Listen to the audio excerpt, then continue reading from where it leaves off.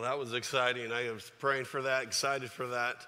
I'm also excited for teaching today because in this series on Revelation, if you're just joining us, we're on the home stretch through this book of Revelation. There's been so many Sundays I just leave exhausted.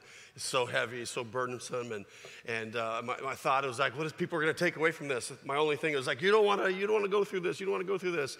But today I am pretty stoked to talk about what we're going to talk about today in Revelation. Now, I'm going to throw on the screen 6 movies. I don't know if you've seen them all, but 6 movies, and they all have something in common, several things in common. Finest Hour, Harriet, Saving Private Ryan, 13 Hours, Lone Survivor, Greyhounds. So you're thinking, what do they all have in common? No, Tom Hanks is not in all of them, okay?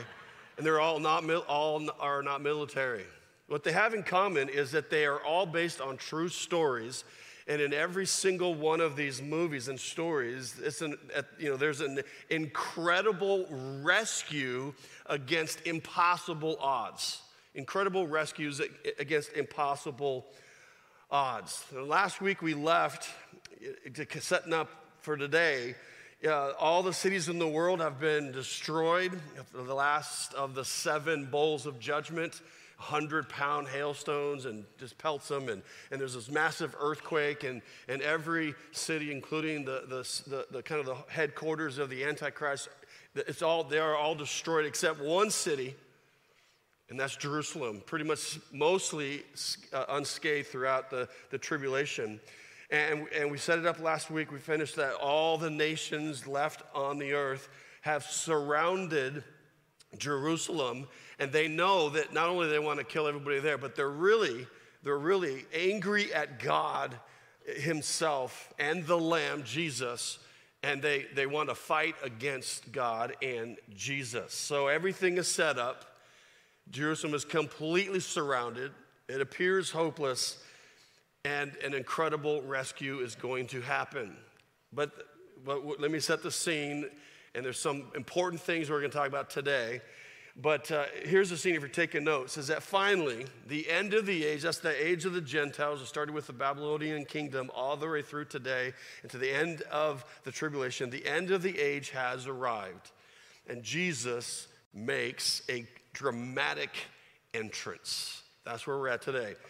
Just before Jesus returns, there is an important event. 3 we're going to talk about today, but the first one's before he comes back. Chapter 19, if you want to join me there, I'll read some verses and then explain. Chapter 19, verse 1.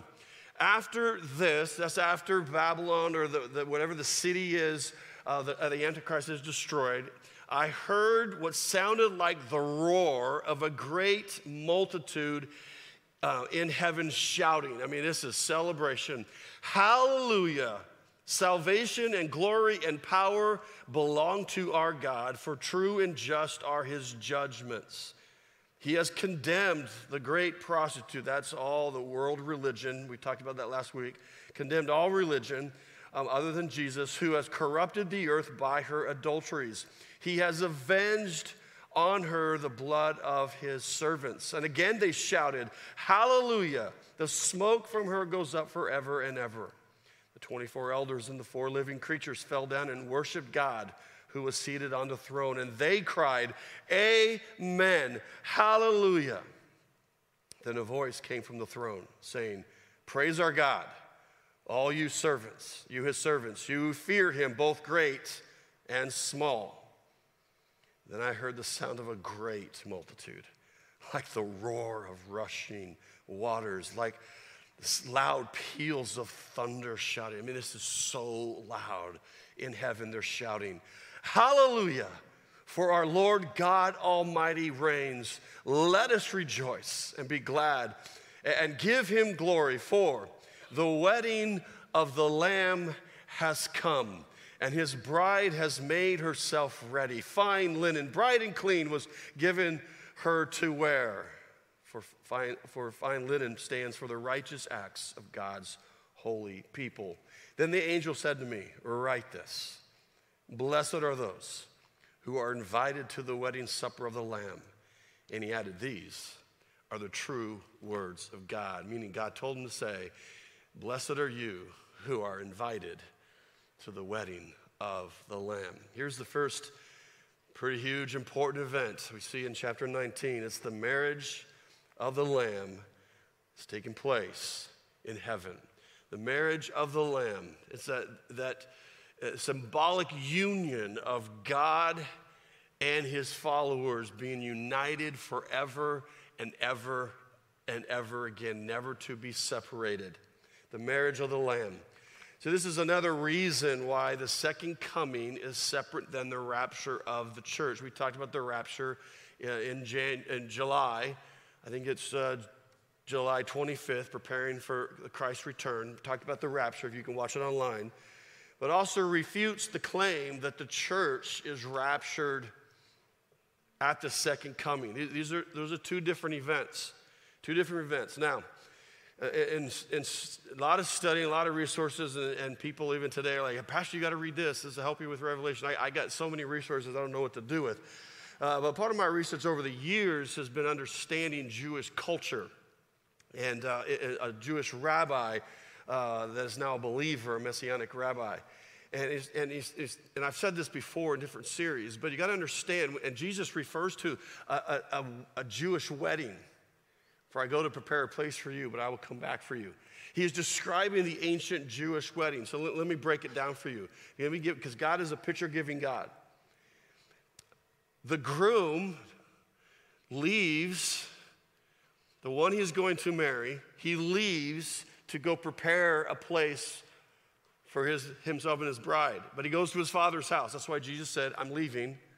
What? Yeah, I'm leaving. And I'm going to go and prepare a place for you, but when I come back, I'll take you there. He's referring to a Jewish wedding. So a groom leaves, prepares a place at his father's house. Sounds weird in our culture. And he's going to come back for his bride. Now, the Jewish bride would need to be prepared and be planning. And there's scripture talks about in the New Testament that the believers, we have to be prepared for his return. He could happen any time. The rapture could happen at any moment. And this Jewish bride would be preparing. And then when the groom was done, when he was ready to come, he didn't come all the way to her home. He came close, and then she went out to meet him. There was a sound of the trumpet, and she went out to meet him. Then he took his bride back to his father's house where they would have a wedding ceremony. And then the ceremony, after that was done, the bride and the groom would come back to the bride's home. Jesus left. He's preparing a place. He's going to come back, shout of a trumpet. The church, believers, will meet him in the air. We'll go back to heaven, the finishing up of tribulation. And then there'll be, right now, chapter 19, a wedding, symbolic union of God and his followers. Huge celebration. Then they will come back to her home. Believer's home is this earth. Which picks us up in chapter 19. Look at verse 11. Verse 11, John said this, I saw heaven standing open. There before me was a white horse, whose rider is called Faithful and True. This is Jesus himself. With justice he judges and wages war. His eyes are like blazing fire, and on his head are many crowns. He has a name written on him that no one knows but he himself. He is dressed in a white robe dipped in blood, and his name is the Word of God. The armies of heaven were following him, riding on white horses. That's his saints coming with him. And dressed in fine linen, white and clean. Coming out of his mouth is a sharp sword with which to strike down the nations. He will rule them with an iron scepter. He treads the winepress of the fury of the wrath of God Almighty. And on his robe and on his thigh he has this name written, King of Kings and Lord of Lords. And when I saw an angel standing in the sun who cried in a loud voice to all the birds flying in midair, come, gather together for the great supper of God, so that you may eat the flesh of kings and generals and the mighty of horses, the mighty of horses and their riders, and the flesh of all people, free and slave, great and small. Then I saw the beast, it's Antichrist, and the kings of the earth and their armies gathered together to wage war against the rider on the horse and his army. But the beast was captured, and with it the false prophet who had performed the signs on its behalf. And with these signs he had deluded those who had received the mark of the beast and worshiped its image. The two of them were thrown alive into the fiery lake of burning sulfur. The rest were killed with the sword coming out of the mouth of the rider on the horse, and all the birds gorged themselves on their flesh. Now, this event, second important event, is Jesus returns to bring justice to his enemies. Now, you got to understand this. I don't like blood and guts and gore and all that sort of stuff. I hate those movies. Some of you like those movies. You need help, all right? But seriously, oh, man, this is really, really gross. Now, you got to understand, by this time, after all the judgments of God, there's a remnant of Gentile believers. They're hiding. There's a remnant of Jewish people who believe in that God has hid for the last 3.5 years in Petra. We talked about that. But the rest of the people there are the wickedest of the wicked. They're the vilest of the vile.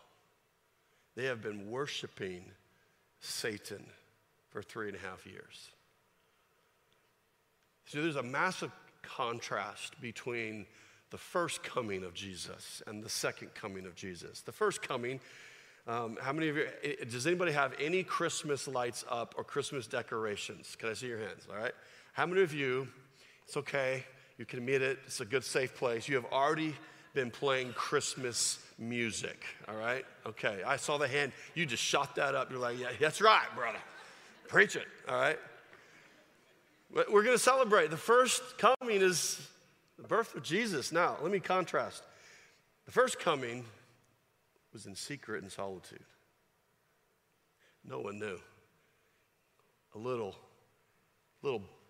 town, Bethlehem, in a dark cave, Jesus was born. The first coming, secret and solitude. The second coming, whole earth is going to know. I'm going to talk about that. The whole earth is going to know. First coming, there was a slow and steady story that he grew up, and then he was at the temple. His parents lost him, when he was 12, and then he starts his ministry, and he's with the disciples, and he's putting up with these older teenagers and Peter, who was in his 20s, and it's like, oh, guys, you don't get it, you don't get it, you don't get it. It was a slow and steady story. The second coming, fast and furious story. Boom. Boom. The first coming, Jesus came to bring salvation and forgiveness of mankind's sin. That's why he came. The second coming, he's bringing judgment and justice. Verse 11, with justice he judges and wages war. He is so fed up with evil and wickedness, he's coming to destroy it. The first coming, Jesus was killed for the payment of your sin and mine. He willingly went to the cross to be that sacrificial lamb for the sins of the world. Without the shedding of blood, there is no forgiveness of our sins. Jesus came to sacrifice and be killed for our sin. The second coming, he's killing his enemies. He's killing his enemies. Now, in this passage of Revelation, it's just a summary of Armageddon. It's a summary of the second coming. In the Old Testament, in Joel and Ezekiel and Isaiah and Daniel and Zechariah, there is a lot of description of that day when Jesus comes back. And the valley of Megiddo, that's where we get the Armageddon from. Valley of Megiddo is filled with the nation's armies. There's also the valley of Jezreel. That's right by the Mount of Olives. That's right outside the walls, the eastern walls of Jerusalem. That whole valley is filled. Jerusalem is surrounded. Judea is surrounded with all these armies. It looks hopeless. The Old Testament is filled with all sorts of descriptions. And in the Old Testament, it kind of tells us who is surrounding Israel. And Armageddon in the valley of Jehoshaphat. There's four powers involved. It's the powers of the Antichrist, the revived Roman Empire. I mean, he's in charge. That's who's coming. Also, the Northern Confederation of nations, beginning with Russia and its allies. From the east, these large armies are coming from the east, most likely China and Iran and all that. And then from the south, from Africa. And in the Old Testament and in Scripture, there is no power coming from the West. I find that very interesting. There is no power coming from the West. Israel has no allies. Zilch. They are completely surrounded. But in Zechariah, it talks about that day when the Messiah comes back. Zechariah says this, "Then the Lord will go out and fight against those nations who have surrounded Israel as he fights on the day of battle. On that day, his feet will stand on the Mount of Olives, east of Jerusalem. And on the Mount of Olives will be split in two from east and west." Now, when Jesus, after he rose again and he hung around for a while and gave the Great Commission and told the disciples what to do, and then he was on the Mount of Olives, and then he started ascending to heaven, and all of these disciples are like, "What's going on?" And he left in the clouds, and they were just struck with confusion, and then the angel showed up and goes, "Hey, fellas, the same Jesus who left just like this will come back just as he left." So because Jesus left from the Mount of Olives, that prophecy is fulfilled in the second coming. He comes and he physically lands, and when his feet touches the Mount of Olives, there is this massive earthquake. And other things happen. Now, 2012 had the honor to go to Israel, and I was invited to give a devotional in the Garden of Gethsemane in the Mount of Olives, just east of the Eastern Gate. And while I'm teaching, right behind my shoulder is the Eastern Gate, right? On the other side, is the Dome of the Rock. Now, that isn't the actual gate when Jesus was there. It's been rebuilt during the Ottoman Empire. But Muslims, when they heard Jewish tradition talking about the Jewish Messiah, when he comes back, he's going to walk through the Eastern Gate. Do you know what they did? They thought, well, we're going to stop him. So they sealed up the gate of the Eastern Gate, and then they purposely put a cemetery in front of the Eastern Gate. Because in their minds, they're like, a Jewish Messiah will not defile himself to walk through there. So when I was teaching there at the Mount of Olives, I'm like, man has always tried to stop God. But when Jesus comes back and his feet hit the ground on the Mount of Olives, there's this massive earthquake, and no, cinder blocks is going to stop Jesus. And no grave site will block Jesus. It is gone. It is gone. Go back to Zechariah, verse 7. It says, "It will be a unique day. A day known only to the Lord, with no distinction between day and night. When evening comes, there will be light." Meaning, when the day comes where Jesus returns, they don't know if it's daytime or nighttime. Why? Because it is so bright across the entire globe. Jesus is coming back, and everybody will know on earth. No secret. The day will be so bright. Right. Verse 8 says, "On that day, living water will flow from Jerusalem, half to the Dead Sea and half to the west and to the Mediterranean Sea." Verse 9, "The Lord will be the king over the whole earth. On that day, there will be one Lord, and his name the only name." Verse 10, "But Jerusalem will be raised up high," meaning with that earthquake, the city of Jerusalem will rise physically with that earthquake. And out of it will flow water. And that Jerusalem will remain in its place. It will be inhabited, a real place. People are going to live there and around there. Never again will it be destroyed. No human being will ever destroy this Jerusalem. Jerusalem will be secure. So when Jesus comes back the second time, He returns as a triumphant king. And when his feet touch the Mount of Olives, there's this massive earthquake. Jerusalem rises. And then Jesus, with his mouth, shouts. And just the shouting of whatever he says, it's like it's like a sword coming from his mouth, and everyone is destroyed, except the Antichrist and the prophet. And he grabbed those suckers and put them literally directly to hell, the lake of fire. The lake of fire. Oh, baby. The third event, look at chapter 20, verse 1. And I saw an angel coming down out of heaven, having the key to the abyss, and holding in his hand a great chain.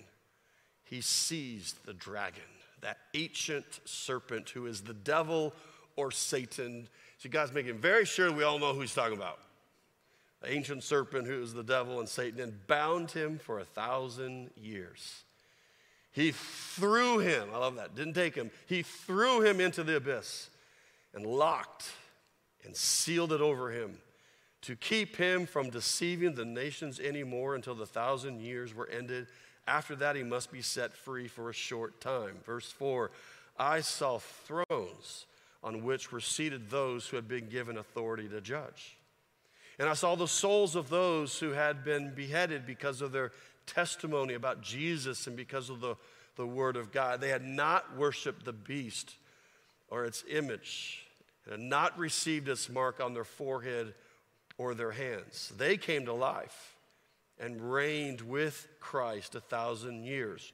Parentheses, the rest of the dead, that's the unbelieving dead, did not come to life until the 1,000 years were ended. This is the first resurrection. Blessed and holy are those who share in the first resurrection. The second death has no power over them, but they will be priests of God and of Christ and will reign with him 1,000 years.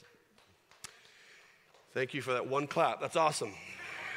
Jesus is coming back to set up his kingdom. Here's the third event. Jesus sets up his 1,000-year reign on earth.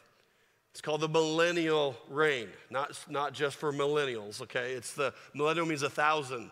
For the 1,000-year reign of Christ, Jesus comes back as the King of Kings, the Lord of Lords, the conquering hero. And this description of the 1,000 years is a general overview, 40,000-foot overview, because the Old Testament describes it in detail, incredible detail. In Ezekiel and Isaiah is filled with descriptions of what is this kingdom going to be looking like. All human beings, all we've known is mankind has set up their reign, their throne, their law, their systems of government. And it has been one disaster after the next, leading to slavery and death and bondage and war after war after war after war. And Jesus, of all the 6,000 years of recorded human history, that's all mankind has experienced. And then Jesus goes, you've tried it your way. Now, for the next 1,000 years, I'm going to reign. I will be on the throne. He says he will reign with an iron scepter, meaning it is a firm reign, not a mean reign, but as a real leader, all right, he'll be reigning and leading with righteousness. Everything that should be right is right because Jesus is on the throne. Now, let me explain to you some of the descriptions found in the Old Testament and a little bit here in Revelation to give you an overview of this 1,000-year reign of Christ. First of all is Satan is bound to the abyss for 1,000 years. He is chained up and thrown into the abyss. And it's locked and it's sealed. Satan cannot lie to a human being for 1,000 years. He cannot deceive them. He can't twist God's word. He can't distort the scripture. He can't accuse the followers of Jesus and accuse them before God. His day is done. For 1,000 years, his mouth is sealed, so he can't lie from his lying mouth, and he can't deceive, and he's just locked up for 1,000 years. Now, another overview is that earth is renewed by Jesus. This earth has been pelted with judgment. The seven seals and the seven trumpets we talked about, and the seven bowls of judgment. And there's been meteors, and there's been, the third of the sea turns into blood, and all the things burn, and, the moon and the sun, and all that. Jesus heals it. Earth comes alive again. Doesn't describe how, but again, Colossians says that Jesus is the creator. And I have no belief in macro evolution. I believe God created it, Jesus spoke it, and it happened. Because I just think he has that much power, all right? And he doesn't I need 1,000 years for this to work. No, I just think, bam, let there be light. Okay, someone turn the light on. And the earth and the water and the animals and all that sort of stuff. So I believe by the spoken word of Jesus, just like he can destroy all his enemy just by speaking, his word is powerful, and he heals things, restores things. And Ezekiel talks about new mountains and rivers around the Jerusalem area. And the Jerusalem is the centerpiece of the millennial reign of Jesus. In Isaiah, people will travel around the globe to go to Jerusalem to worship Jesus. Jesus will actually live in the temple in Jerusalem. And you can think that people that are alive that can go there and to worship him and see him and praise him. Ezekiel 34, even though Jesus is the king on his throne, he has, Ezekiel 34 mentions David, King David. He's called the Prince of Jerusalem during the millennial. Like he gets to co-reign with Jesus. And these people are like, hey, you wrote Psalms. Hey, let me talk to you. Can you sign this for me? And David is going to rule as the Prince of Jerusalem. Also, an overview is earth is inhabited by two groups of people. Some of you, I can read your mind like, well, who's going to be there? Two groups of people. Two groups. First of all, there's a group with glorified bodies and another group with earthly bodies. Glorified bodies are those believers in Jesus who were killed or died or raptured. They get glorified bodies, meaning no more weight loss plan, no more exercise, there's no more sickness, there's no more, doctor's visits. I mean, it's glorified bodies forever and ever. I'm like, sign me up for that. Sign me up for that. And we'll be ruling and reigning with Jesus. Even Luke talks about, Jesus gives a little glimpse of that, is that some people will be over cities, some people are over 10 cities, some people over nations as believers. That's who's going to rule and reign with Jesus for 1,000 years, those Christians with glorified bodies. But there's those with earthly bodies, meaning they survived the tribulation. They were Gentile believers who were hiding out. They did not take the mark of the beast on their hand or their forehead, because once you took it, you're saying, I'm aligning, my allegiance is with the Antichrist and with Satan himself. If they take the mark, they can never be a part of God's family. So you got Gentiles hiding. I mean, this earth is still a pretty big place. And they're feeding themselves and hiding. But also the remnant of Jews who were hidden in Petra for 3.5 years. I read one scholar say, well, maybe there's like 10,000 people that survived the tribulation. Well, they have earthly bodies, not glorified bodies. They have children. They have babies. They have the sin nature. But it's a kingdom where you really have to want to sin, because it's so good. And people will have perpetual health. Isaiah, it's a little confusing. And I've read, and people are like, I think it's this, I'm not sure it's that, but what is clear is perpetual health. Isaiah even talks about there'll be few who die, and if they die at 100, I was like, man, that's really young. That's really young. Like, I'm approaching 60, and I'm like, that feels old. But in the millennial reign of Christ, people will live. Most of them will live the entire 1,000 years. Just figure out, that's a lot of babies being born, okay? There's a lot of babies being born. The earth will repopulate quickly. Another overview is this. This is so cool. The earth is finally at rest from war. Isaiah talks about they take all the weapons of war and they destroy them. They even turn their swords into, plowshares. Basically just go back to farming. No more guns. No more bombs. No more weapons of warfare. Why? Because Jesus is on the throne. He's reigning with an iron scepter of righteousness. There is going to be no conflicts and wars. And Isaiah it talks about really joy to the world. And that's where the Christmas carol comes. Joy to the world, the Lord has come. Let earth receive her what? King. Sorry to ruin your Christmas. That's not a Christmas song. It's a millennial song. Jesus came as a baby. But now he's reigning as king. Let every heart prepare him room, and heaven and nature are going to sing. Why? Because Jesus is on the throne. Jesus on the throne. Then the last overview I'll talk about is the curse of animals is lifted. See, everything is cursed with sin. Everything is cursed. But even with animals, animals eating animals. That's in Isaiah it says that the lamb will lie down with the lion and the wolf. And the lion is not going to eat Fluffy, okay? I'm just telling you that right now.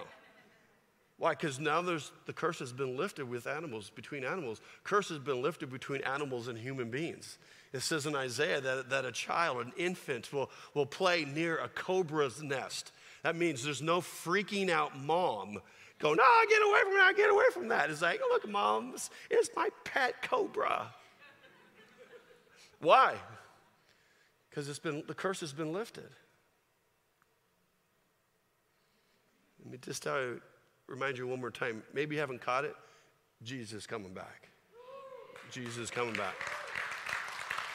And his reign will be such a contrast to what all human beings have grown up with. A couple weeks ago, about 3 weeks ago, we were in Virginia with our grandsons, and we allowed our daughter and her husband to get away for a few days. And before we left, I took my 3-year-old grandson, Landon, to Lowe's, all right? Because every papa needs to take his grandson to Lowe's or Home Depot, right? Amen? And so we're going out, and we're driving there. He loves music. I say, Landon, Papa's got a new song for you. He loves music and loves like really cool vibe music. And I go, listen, it's like, keep your head up. Jesus is coming back. Jesus is coming back. And I played it, and this little redhead in his car seat the whole time is like, Jesus is coming back, Jesus is coming back. And we park, turn it off, we're walking, and there's this beautiful picture. He grabs my hand, and we're walking into Lowe's. And all of a sudden, he goes, Jesus is coming back. Jesus is coming back. Keep your head up, And I'm like, yeah. As we get back in the car, he was like, Jesus is coming back? Meaning, can you play the song again? We jammed out all the way home. We leave, we fly back here. We've been gone a couple days. First day back to preschool. He's only there 2 days. He walks in on Wednesday, walks right up to his teacher, goes, Teacher, Emily, Jesus is coming back. I've asked Nash about a month ago, I said, we gotta have this song. So I want you to sit there and enjoy it. Jesus is coming back. If your head wants to bob, it's okay. We're not a Baptist church anymore, okay? It's all right. It's all right. And if you join in after a while, have some fun because Jesus is coming back.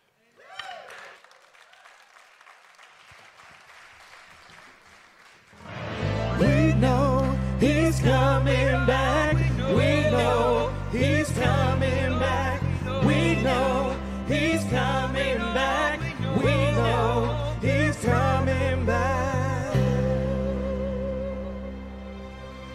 You ever thought that the world has kind of lost its way? Crazy as it seems, yeah, I know it's gonna be okay. Okay. It doesn't scare me, it's temporary. There's something better we got forever. And it won't be long, cause we know our help is on the way.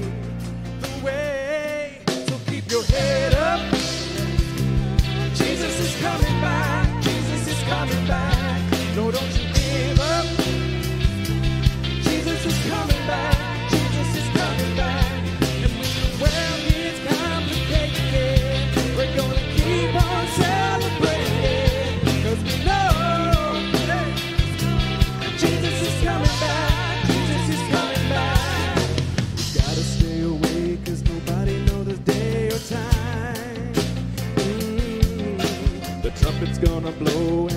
are gonna open wide. Yeah. He's coming for us, just like he told us. It's been a long way, but there's a new day, and we're gonna sing hallelujah when the King arrives. Oh, you know you gotta keep your head up. Jesus is coming back. Jesus is coming back. No, don't you give up. Jesus is coming back. Jesus is coming back. And when the world gets complicated, we're gonna keep on celebrating, because we know Jesus is coming back. Jesus is coming back.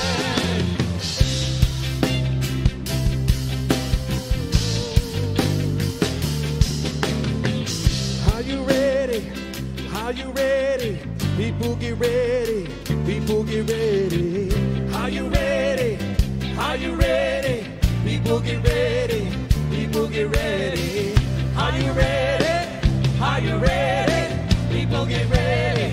Yeah, let's get ready. Oh, he's coming back. Jesus is coming back. Jesus is coming back. But don't you give up. Hey. Jesus is coming back. Jesus is coming back. Well, it's complicated. We're gonna keep on celebrating, 'cause we know, hey, Jesus is coming back. Jesus is coming back. Are you ready now? Are you ready now? People get ready. We just wanna celebrate it. Jesus is coming back. Jesus is coming back. So keep your head up. Jesus is coming back. Jesus is coming back.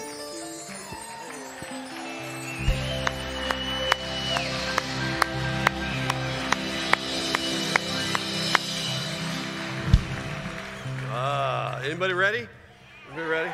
All right. But until he comes back, we got to still be working. So we got to be inviting our friends, all right? Before we leave, a couple things. I want to leave us with that song, but also two things. Is that next Sunday, we're going to have tree lighting, all right? Tree lighting. All the information's on this online inside our website on events. And also, if you're new, if you've been new recently, you know, been checking us out for a while, if you have not been to a meet and greet, we have one today with coffee and sweet donuts. You get to meet the pastors and staff. May God bless you. By the way, Jesus is coming back. Be ready. Have a good day.